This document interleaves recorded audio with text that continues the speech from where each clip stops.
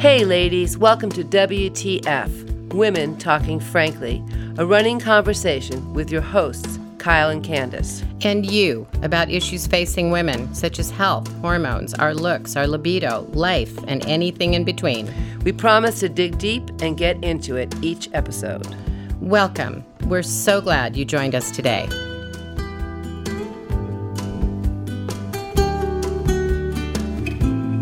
Welcome back to WTF, Women Talking Frankly, with your co-hosts, Candace and Kyle. In our last episode, we talked about the fact that too many women still aren't told, and frankly, they don't understand what's happening to them when the symptoms of a hormone imbalance shows up unannounced and uninvited. The anxiety that comes out of nowhere, the once felt belly gone from flat to fat, and we never had a weight problem before. WTF. Finding ourselves irritated over every little thing, crying during commercials, or breaking out in a sweat in the middle of a meeting, in the middle of the night. We live in fear that our foggy brain will embarrass us at the very moment when we badly need to be on top of our game. But if we really think about it, this has been going on for a while now, and we've just been pushing through the bad mood, sleepless nights, lost libido. To tell the truth, we haven't been feeling like ourselves for a while now. What the F is going on? So this is where we come in, Candace and myself. We're going to open the door to an ongoing conversation about what exactly is going on, where nothing is more important than knowing the right questions to ask and not being afraid to ask them. So let's start with the all-important question. Are these symptoms I'm struggling with all in my head, as my provider tells me, or is there some other underlying reason that explains why am I so tired, so bitchy, and I'd rather prefer to delete my emails than have sex with my ever-patient partner? WTF. Could it be my hormones? You bet it could be your hormones. In our last couple episodes, we shared our own topsy-turvy hormonal journeys, and we talked a lot about the symptoms we hear from our patients every day. And while it's important to pay attention to symptoms because they are warning us that something's not right, symptoms don't reveal exactly what's not right. And this is where the plot thickens, because behind every symptom is a hidden hormonal imbalance just waiting to sabotage our best efforts to feel and look our best. Remember in the last episode, we talked about the hormonal symphony that needs to play in synchrony for everything to sound right. So if one part of the orchestra is out of balance, it just sounds discordant. Well, when it comes to hormone imbalances, we can certainly identify the culprits that cause our own hormonal symphony to play out of tune, and there are a surprising number of them. But let's start with the mother of all hormone imbalances, the dreaded estrogen dominance. Drum roll. Dun-dun-dun-dum. Da-da-da-dum. So, Candace, what exactly is estrogen dominance? So estrogen dominance is an imbalance, a major hormone imbalance of the two master female hormones, estrogen and progesterone. Estrogen is that hormone that is the growth hormone. It grew all our female organs. It grew the egg and the ovary every cycle. It thickens the lining of the endometrium, that blood-rich lining that we shed as a period. It grew our breasts, our uterus, our ovaries, all of our female organs, our curves. It makes us female. So estrogen, I remember Dr. Zava often calling estrogen the angel of life and the angel of death because it gives us life. But when it grows out of control, estrogen can be a threat to our health. Untrammeled growth, uncontrolled by its balancing partner, progesterone, can be a problem. It can cause weight gain and PMS and mood swings and more serious issues like endometriosis and fibroids, and down the road, even breast cancers. 97% of them are related to too much estrogen. So when we talk about estrogen dominance, as far as I describe it, it really is, it's an excess of estrogen relative to progesterone. So it can show up on a test result as a low estrogen. It can show up as a normal estrogen. It can show up as a high estrogen. But the clincher is what is the level of progesterone relative to estrogen. Okay, let's talk about progesterone a little bit. What does progesterone do? Right. So progesterone is the hormone that only shows up basically, when we ovulate. And that begins at puberty for most women. And it's produced each month in the second half of the menstrual cycle. It's called the luteal phase. The first half of the phase is called the follicular phase, and that's when the egg is being prepared for ovulation. Once the egg is ovulated, it begins to produce progesterone. Well, the corpus luteum begins to produce progesterone. That magical little organ that forms from the ruptured follicle. It's exactly. amazing. And progesterone is something that is extremely important for our health. It helps us to be calm. It helps us to sleep. It helps with our carbohydrate metabolism. It helps with anxiety. It helps with our libido. And when Candace was talking about estrogen making things grow, progesterone, think of it as the organizing hormone. It helps things organize and slows down and makes them less dangerous for our bodies. So each month, what happens is in a normal menstrual cycle, we have a certain level of estrogen that's produced by the ovary that stimulates a hormone called the FSH, or follicle stimulating hormone, to be released into a critical point. Then our body releases an egg that's called ovulation. There's another hormone in there called LH, luteinizing hormone. It helps to create that corpus luteum. And then our bodies begin to produce progesterone. The progesterone levels stay high in relationship to that estrogen, so we now have a very nice state between those two hormones. And then if an egg is not fertilized, both those hormones begin to drop very quickly, and then again your body sheds the lining of the uterus. It's called the menstrual cycle, and then the cycle starts all over again. As a woman gets older, what happens is the eggs are aging. So the eggs are aging, and they're no longer producing as much progesterone as they used to. So what can happen to a woman is that her progesterone levels reach a ratio that's below the optimal range. And we begin to have, like Candace was saying, the estrogen levels can still be normal, but the progesterone levels are so low that she now has estrogen dominance. The other thing that can happen, like as Candace was mentioning, is that some women, due to either their metabolism or they're very overweight, can be producing way too much estrogen, and then again too little progesterone, and they have very severe symptoms of estrogen dominance. Yeah, it's important to mention probably that estrogen is produced in fat cells as well. Mm-hmm. So that's why there is a big association, a strong association between women who are overweight and increased rates of breast cancer, because the more fat cells we have, the more estrogen we produce. There's that enzyme in fat cells called the aromatase enzyme that actually converts available testosterone into estrogen. Right. That's an interesting fact to men, by the way, isn't it? When they find out that overweight men, if their testosterone that's available and circulating is being sequestered by aromatase and turned into estrogen, that's a whole nother story for men. Risks for prostate cancer, et cetera. Because estrogen, again, is a growth hormone. And some men get what we call the man boobs. Let's the moobs. The moobs. We just put it out there. It's like having a MRSA. No. But it's excess breast tissue that is grown by estrogen. Exactly. And there's a link between too much estrogen and diabetes and all kinds of health problems. And we'll get into that as we go on.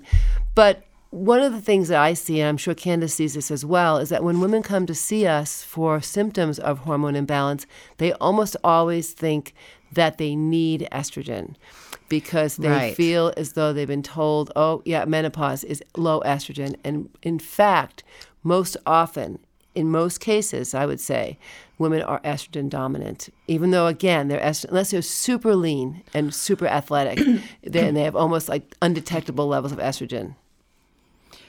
You know, one of the things I wanted to mention when you were making the point, a very important point, that progesterone is produced upon ovulation.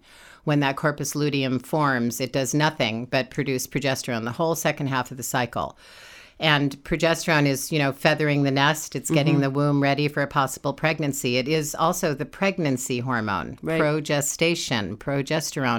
Without ample or adequate levels of progesterone, we risk miscarriage. There are studies that show higher rates of miscarriage among women that are low in progesterone. But what I wanted to say there was the idea of ovulation. When we are in menopause, as we're aging, yes, the aging ovaries don't produce as much hormone.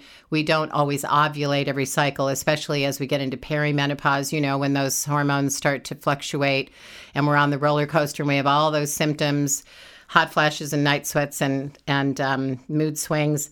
But so what's happening is the ovaries are aging. They're sort of packing their bags slowly but surely. It might take 8 or 10 years. But in that period of time, we're not ovulating every cycle. You can have a period and not ovulate. And that means that cycle, you didn't produce progesterone. Or perhaps there's also something called luteal insufficiency, where perhaps you produce some progesterone, but not adequate levels of progesterone to balance the amount of estrogen you have on board. And this can happen to younger women. So it's not just about menopause. It can happen in perimenopause that we don't ovulate. And I see it in younger women because I'm talking to a lot of younger women. And when they don't ovulate, which they should be doing, right? But so often they've been on birth control for 10, 12, 13 years.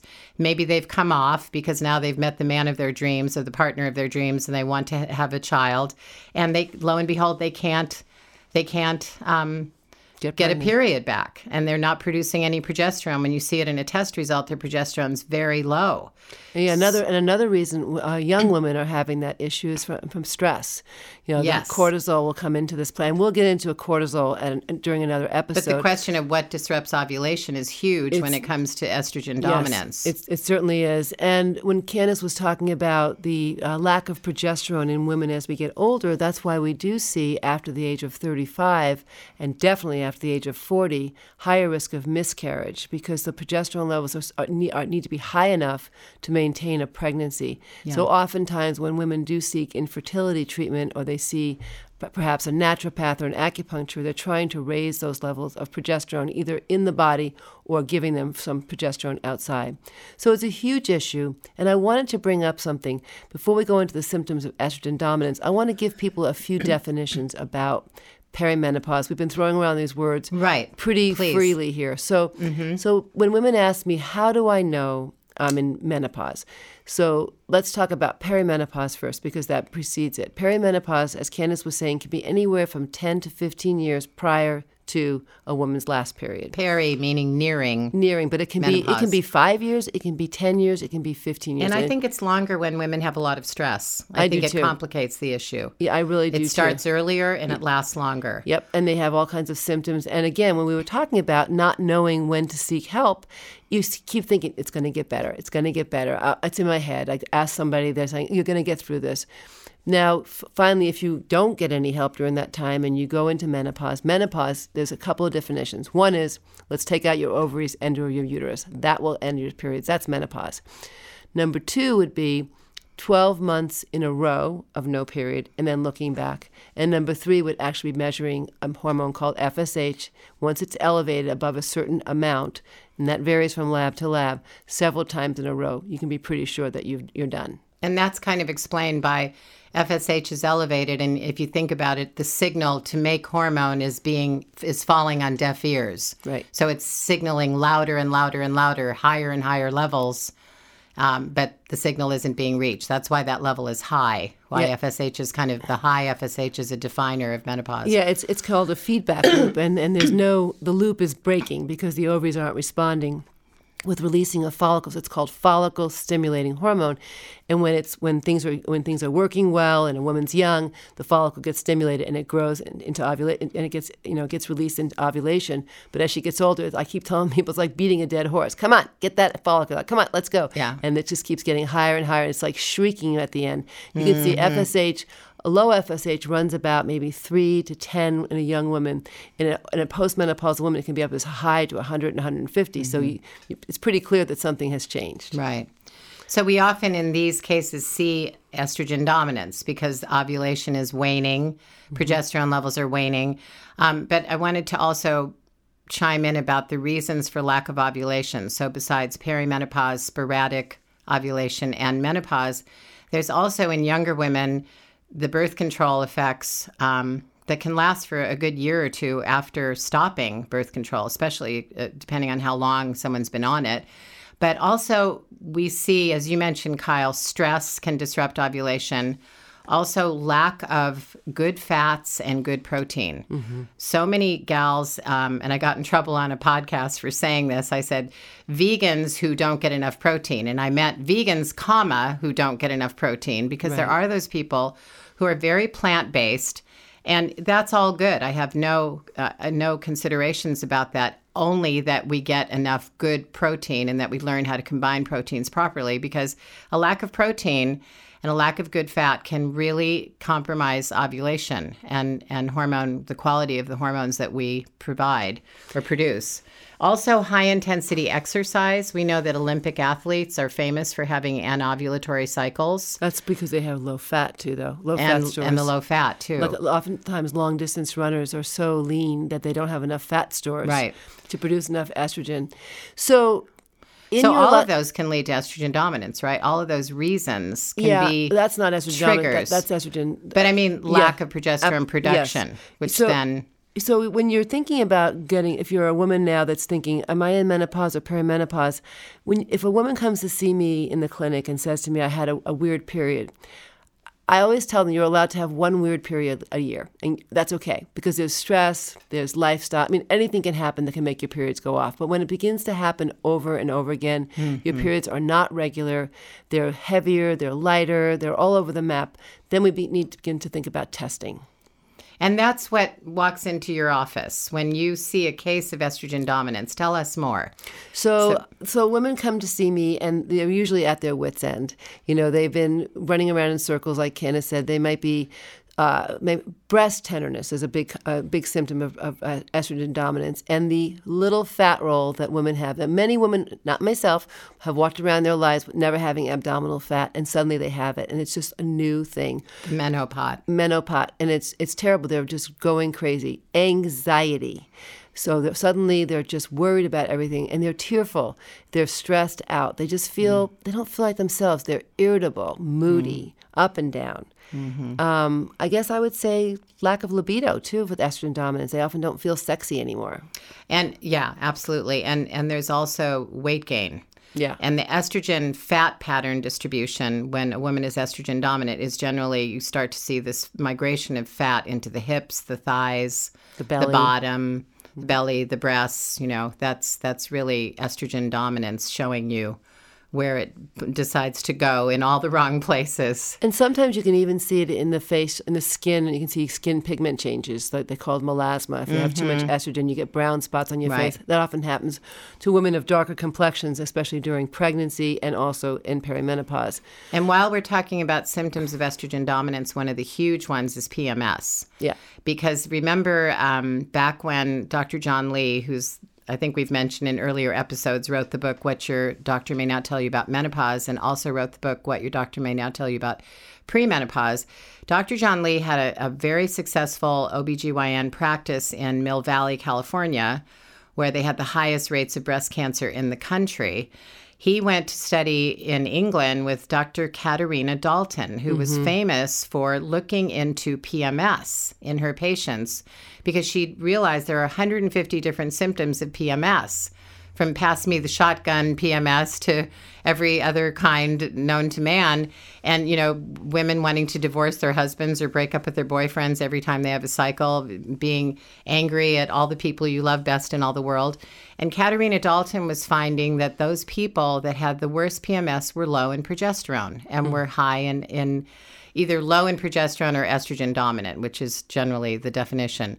So Dr. Lee came back and wrote the book and put this all on the map, didn't he? The concept of hormone imbalance. He coined the term estrogen dominance, actually. And I seem to recall that Kathleen Dalton also had it's called a Dalton defense. There was a woman who was accused of murdering her husband. Exactly. And because of Kathleen Dalton, she was able to defend her and say this woman was crazy out of her mind with PMS and was able to defend her. So it's a famous. It's a very real thing. We see this estrogen dominance. We see it in so many different ways. People can become so depressed and so irritated. PMS there's actually a syndrome now coined by the pharmaceutical companies called PMDD, premenstrual dysphoria. Dysphoric disorder. Dysphoric dysphoria. Right. They actually began to advocate the use of SSRIs like Prozac and Zoloft and Paxil. which makes no sense to me, who wants to get down to the nitty-gritty and say, what's the hormone imbalance? Let's fix that first. Right. And then let's see what's left over. What's left to treat? If we get the hormones balanced again and we get a woman feeling her optimal in that way, what symptoms are left? And then we can think about treating those symptoms. Right. And that again is the big issue with all of these imbalances and why we need to talk about them, because the very concept of hormone imbalance is a relatively new concept, wouldn't you say? I mean, women not knowing what's going on with them, not knowing what questions to ask, as we've often said, that's the most important thing. Not realizing that there could be something hidden and underlying that is causing these things. And so many women sort of become their symptoms. I know. And not only that, but I mean, you was talking about, birth control pills. Many women of our age didn't go on birth control pills, but most women in their 30s and 40s and probably early 50s now did. So they become used to the synthetic hormones in their body, and they don't have the normal back and forth rhythms that you and I were very aware of our bodies. I mean, I knew when I was ovulating. I knew when I had PMS. I couldn't help myself because I didn't know what to do about it back then. But I knew when my period was coming, the bloating. When you're on birth control pills or even the IUD with a hormone in it, some people don't ovulate with that one, about 40% don't. So then you're going to have these women who have they've lost that sort of sense of awareness of their bodies. And it may have been many women we see, and Candace does as well, who've been on birth control pills, their 30s, their 40s, their doctors keep them on it just because, and then they get to their mid-40s and they start getting breakthrough symptoms of menopause. The symptoms are strong. They start breaking through that hormone, that synthetic hormone, and then you take them off of them and they're like, oh, this is what my body feels like. It's been so long. I have people on birth control pills for 30 years and never having been off other than having babies. It does surprise me how many women in perimenopause into their 40s are still on birth control. It's interesting. When I first became a provider, the cutoff was 40. And definitely if you were a smoker at 35, but at 40, people were not allowed to be on birth control pills. And suddenly that changed. Probably about 15 years ago, maybe even 20 years ago, it changed that women could be on birth control pills. And it's sort of shocking to me. So if a woman comes in my office and she's on birth control pills and she's in her 40s, I take her off them. Or I test her FSH during her spacer pills. That's the only way to know if she's truly menopausal. I'm hoping that one of these days we can interview Dr. Jolene Brighton, who just wrote a great book called Beyond the Birth Control Pill. She's excellent. She has a detox program for coming off birth control properly and how to detoxify your body from the effects of the long-term synthetic effects of these hormones, synthetic hormones. And of course, Kyle and I are in the camp of bioidentical natural hormones, which we'll certainly get into in other episodes. So when we talk about using hormones to rebalance, we're talking about natural bioidentical plant-derived hormones that are used in sync with your cycles and in mimicking Mother Nature. And that's a whole nother subject, but they sure can bring relief. Yes, they can. So getting back to the estrogen dominance woman, she's coming into the office. What am I going to do? First of all, I'm going to take a really good history because in medicine, 80% of my diagnosis is based on taking a really good history. I want to know her social life. I want to know her family life. I want to know what stresses her out. I want to know what her diet is. I want to know what her exercise is.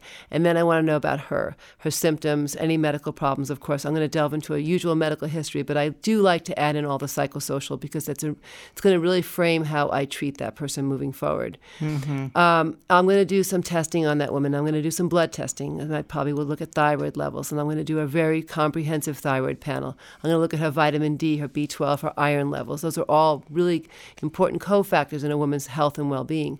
But then I'm going to offer her saliva testing. And Candace is quite the guru on this because she worked at a saliva testing lab for a long time. But I'm going to order at what's called a hormone profile 1 or 2 or 3, and I'm looking at her estradiol levels, her progesterone levels, her testosterone, DHEA, and her cortisol levels.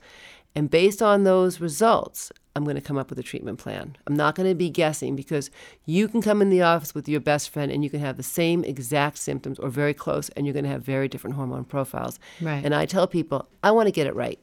I don't want to monkey around with your health. You came to me because you felt crappy. I want to make you feel better, and I want to make you feel better fast. And that's one of the things when I was working at the hormone testing lab, and we were testing thousands of people all over the country and in the world, really. It was so amazing to us to see levels that were so out of whack many times women were on prescribed hormones and had never been tested. So they had taken matters into their own hands and decided to order a test themselves, or they'd found a functional medicine doctor finally and they were being tested. But it has been a chronic problem. First of all, with HRT, synthetic HRT, women were just put on the same one-size-fits-all hormone. Your sister, my mother, our friend down the block, we were all given the same level of hormone when we all are completely different. So the testing that you do is so important. I just wanted to chime in that estradiol, as Kyle mentioned, there are 3 estrogens in a woman's body, and estradiol is the most potent, the main circulating hormone, especially during the reproductive years. So that's the one we generally measure. But there's estriol and there's estrone. But at any rate, knowing those levels is testing, not guessing. Because as she said, there are so many symptoms. There are so many overlapping symptoms. Every woman experiences them different. We have to use testing to confirm those symptoms, and also the degree to which the levels are out of range. Yeah, exactly. And if you use, many people still use blood tests. I just find saliva testing measure more what's going on at the tissue level and give me a better handle on what's going on in the person's body. And I found that by treating them to the numbers on the saliva test results and the person's symptoms and who that person is, is she lean? Is she overweight? Is she active? Is she sedentary? What's her diet like? I put all those things into my little brain, and I come up with a plan for those people. Some of the plans are similar. I have to, we're not all that different. But we are different enough that one size definitely does not fit all. And I don't go to the shelf and pick up a sample of medication. I work with compounding pharmacies in general, and I have them make a potion, an actual a treatment that works for that person. A special formulation, yes, tailored to their needs based on test results. And the thing, so we're safe. Yeah, and the thing that we do is that, again, Candace and I also go into, we ask them, we put them on supplements, and we put them on, progesterone, and we might put them on estrogen, depending on where they're at in their cycle. But we always bring them back to see, well, how's it working? Mm-hmm. I don't just send them out the door and say, well, see you next year. I want to see you in 2 months. I want you to tell me, is this working for you? Monitoring is absolutely so important. And that I should, you called me the guru, but with saliva testing, I did have to do quite a bit of educating about that. And it is important to distinguish between saliva and blood. The results are often, the same sort of accuracy, but they're testing different things. Mm-hmm. So saliva is providing providers like you, and this is what we always saw at the lab, that the providers that liked saliva liked it because it was so much easier to correlate symptoms mm-hmm. with the levels that showed up in the saliva, because you're actually measuring what we call bioavailable hormone levels, which are those hormones that have actually that fraction of hormone that's left the bloodstream. Mm-hmm. Because hormones are carried in the bloodstream, right, by a carrier protein on a red blood cell. So lots of hormone in the bloodstream. But there's always a fraction, that 2 to 4%, that is becoming what we call unbound from its carrier protein and moving into the tissues, the collection of cells, the target tissues of the body where hormones do their thing. And you always hear the key and the lock analogy. Mm-hmm. The hormone is like a key. It opens the receptor site or the lock of a target cell, goes in and flips all the master switches that govern our emotional, physical, and mental health. And capturing a hormone en route to its target tissues in saliva gives us a much more active level of hormone that does tend to correlate so much better with the symptoms people say they're experiencing. And so women finally have an answer. They can finally feel like, oh my God, there's a reason why I'm feeling this way. And doctors that use this testing are so relieved because they can give women the assurance that, look, we've just confirmed what you've been talking about and suffering with, and it's not all in your head because it's right here in black and white. Might I interrupt when you said doctors and nurse practitioners and nurse practitioners? And Kyle, you were our number one nurse practitioner in Portland, Oregon. Well, I prescribe a lot of hormones, but I think when Candace was saying that, I can't tell you how many times I have patients come into my office who are just at the end of their rope. They're crying. I call it the Oprah moment. I have my little box of tissues, and when I tell them I can help them, they just lose it because they've been told by so many people that's in their head, get through it. Your mom lived through it. Deal with it. Get tough. But the real rub is when they come back to the office. I can't tell you how many people are so afraid to come to my office, and I'm going to tell them that something is just fine. And I always say, when I tell them something is wrong, this is that fun part of my job, telling people what's wrong, and they are happy. They're like, oh my God, thank you so much for giving me something to work with. It's just one of those funny little caveats of life. Who wants to be told that something's wrong? But you kind of do want to know something's wrong when you're feeling off. When you know something's wrong, but you just don't know what it is. You can't put your finger on it. And it's a good answer. It's an answer. It's not like getting a diagnosis that tomorrow and you have 5 months to live. It's basically, we can get you back to balance. And isn't that a great message for women to hear, or all people to hear? You've been out of balance for a long time. You've known that something is wrong, but there's hope. Mm-hmm. And there are options. So now we're very lucky. I'm sure we'll get into this a bit more too, but back in 2002, you ladies might remember the Women's Health Initiative that it was gracing the headlines, hit the headlines hard, that HRT, synthetic hormone replacement therapy known as Premarin, Prempro, was found to be very hazardous to women's health. And there have been arguments about the enormity of the findings, but nevertheless, the findings did indicate increased risks that were unacceptable, greater risk than benefit with HRT. And at the same time, when that news came out, women stopped using HRT and started looking at bioidentical hormones because they were being used in Europe for ages. Mm-hmm. And there were lots of studies in Europe. We just don't have the studies in America. But we have physiology and we have science, and that's where bioidenticals come in because they mimic our natural hormones. They're derived from plants. They're used in sync with our cycles. They're used in Goldilocks amounts, and I'm sure you use quite a bit of them in helping your patients. And the reason that they're not studied in our country, let's get political for a second. Let's get to the WTF of this. Yeah. Is that pharmaceutical companies in general or large universities are the ones that do drug studies. There is no financial incentive to study bioidentical hormones in our country. And what's happening is now no patent, no profit. Exactly. And they're a lot cheaper. But people, again, get caught up in the whole thing. Well, is my insurance going to pay for it? Well, no, but out of pocket, it's probably going to be cheaper than some of these things that have been available. And I think that now some of the drug companies are becoming aware, and there actually are becoming some what they're calling bioidentical hormones available through pharmaceutical companies. They're definitely a huge sea change in our country. Yes, it's happening. It's happening, and we need to all be aware of what's going on behind the scenes, and we need to be aware of legislation.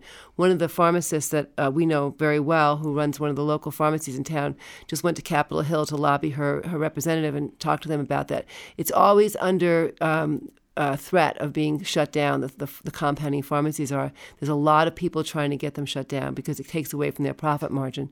So it's very important that you, as a consumer, know what some of the issues are. Yeah, and that you know that people are out there fighting, because years ago I was up on Capitol Hill with the International Academy of Compounding Pharmacies, and we all went up there and met our senators and elected officials, and this has been going on for years to protect access to bioidentical hormones and safe access, and to protect regulation, et cetera. So we're succeeding. We're continuing to be able to have access to these safer, more natural hormones that have not been shown to have the same side effects or risk factors. So there are a lot of options here.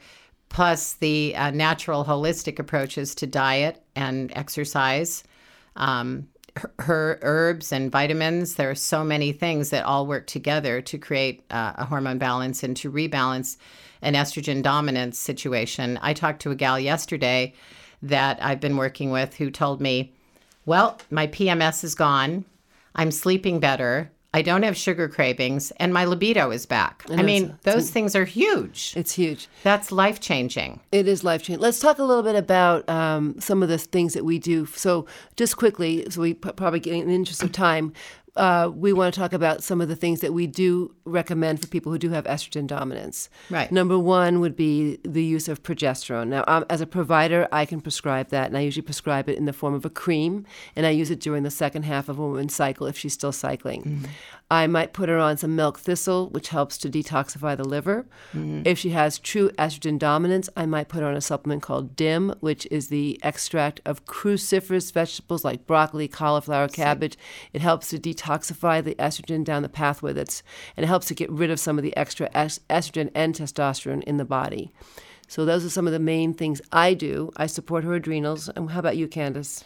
Same thing. If I see estrogen dominance, if there's irregular periods, I often recommend the herb chasteberry, which is often called Vitex, the Latin form, because Vitex is thought to stimulate the LH production that you talked about, which jogs the ovaries to produce progesterone.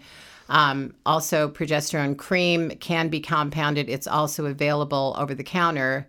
Non-prescription, there are a couple really good brands. One is called Progest, which is made by a company here in Portland, Oregon. It's been made for 30 years and used in some of the studies. So it's a really good, progesterone is very benign, so it doesn't always require a prescription. Also, if there's estrogen dominance, especially exposure to environmental estrogens, like the toxins in our cosmetics and cleaners, and that's a whole nother subject, xenoestrogens.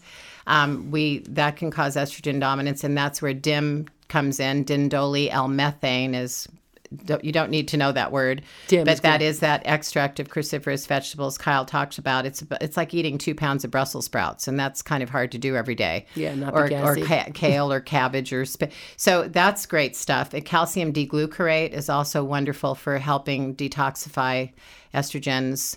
And then also, I always try to educate people about being aware that hormone-injected meat and dairy is so important to avoid, that you look for the label, these animals were raised without hormones, because the dairy and cattle industry are pumping growth hormones into that cow to make it grow fat faster. And who do you think grows fat faster from that and increases our estrogen burden? So always look for the label.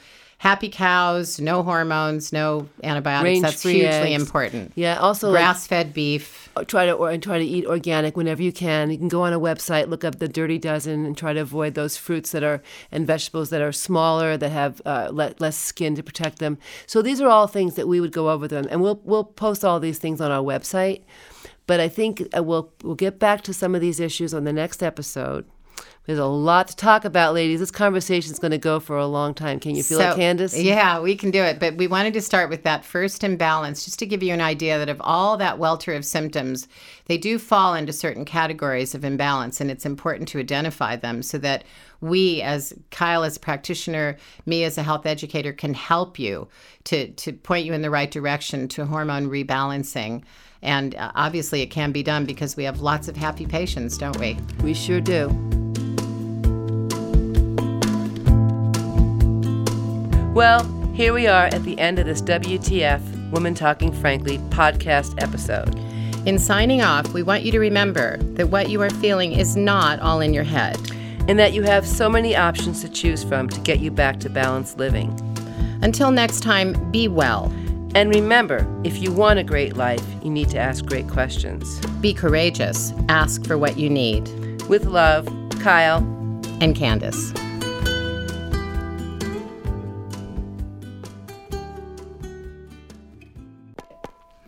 Our website is womentalkingfrankly.com, where you can find all of our episodes, check out the show notes for resources, articles, and remedies, and where you can also feel free to email us with any questions, a hormone story, anything you'd like us to share with our listeners. Women Talking Frankly, WTF, is produced by Dan Rigger of Medicine Whistle Studios in his lovely Southeast Portland, Oregon studio. We want to thank our webmaster and dear friend, Deb Hollister of Pure and Simple Graphic Design.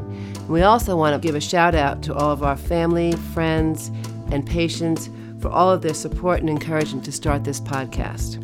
We are your hosts, Kyle McAvoy and Candace Birch.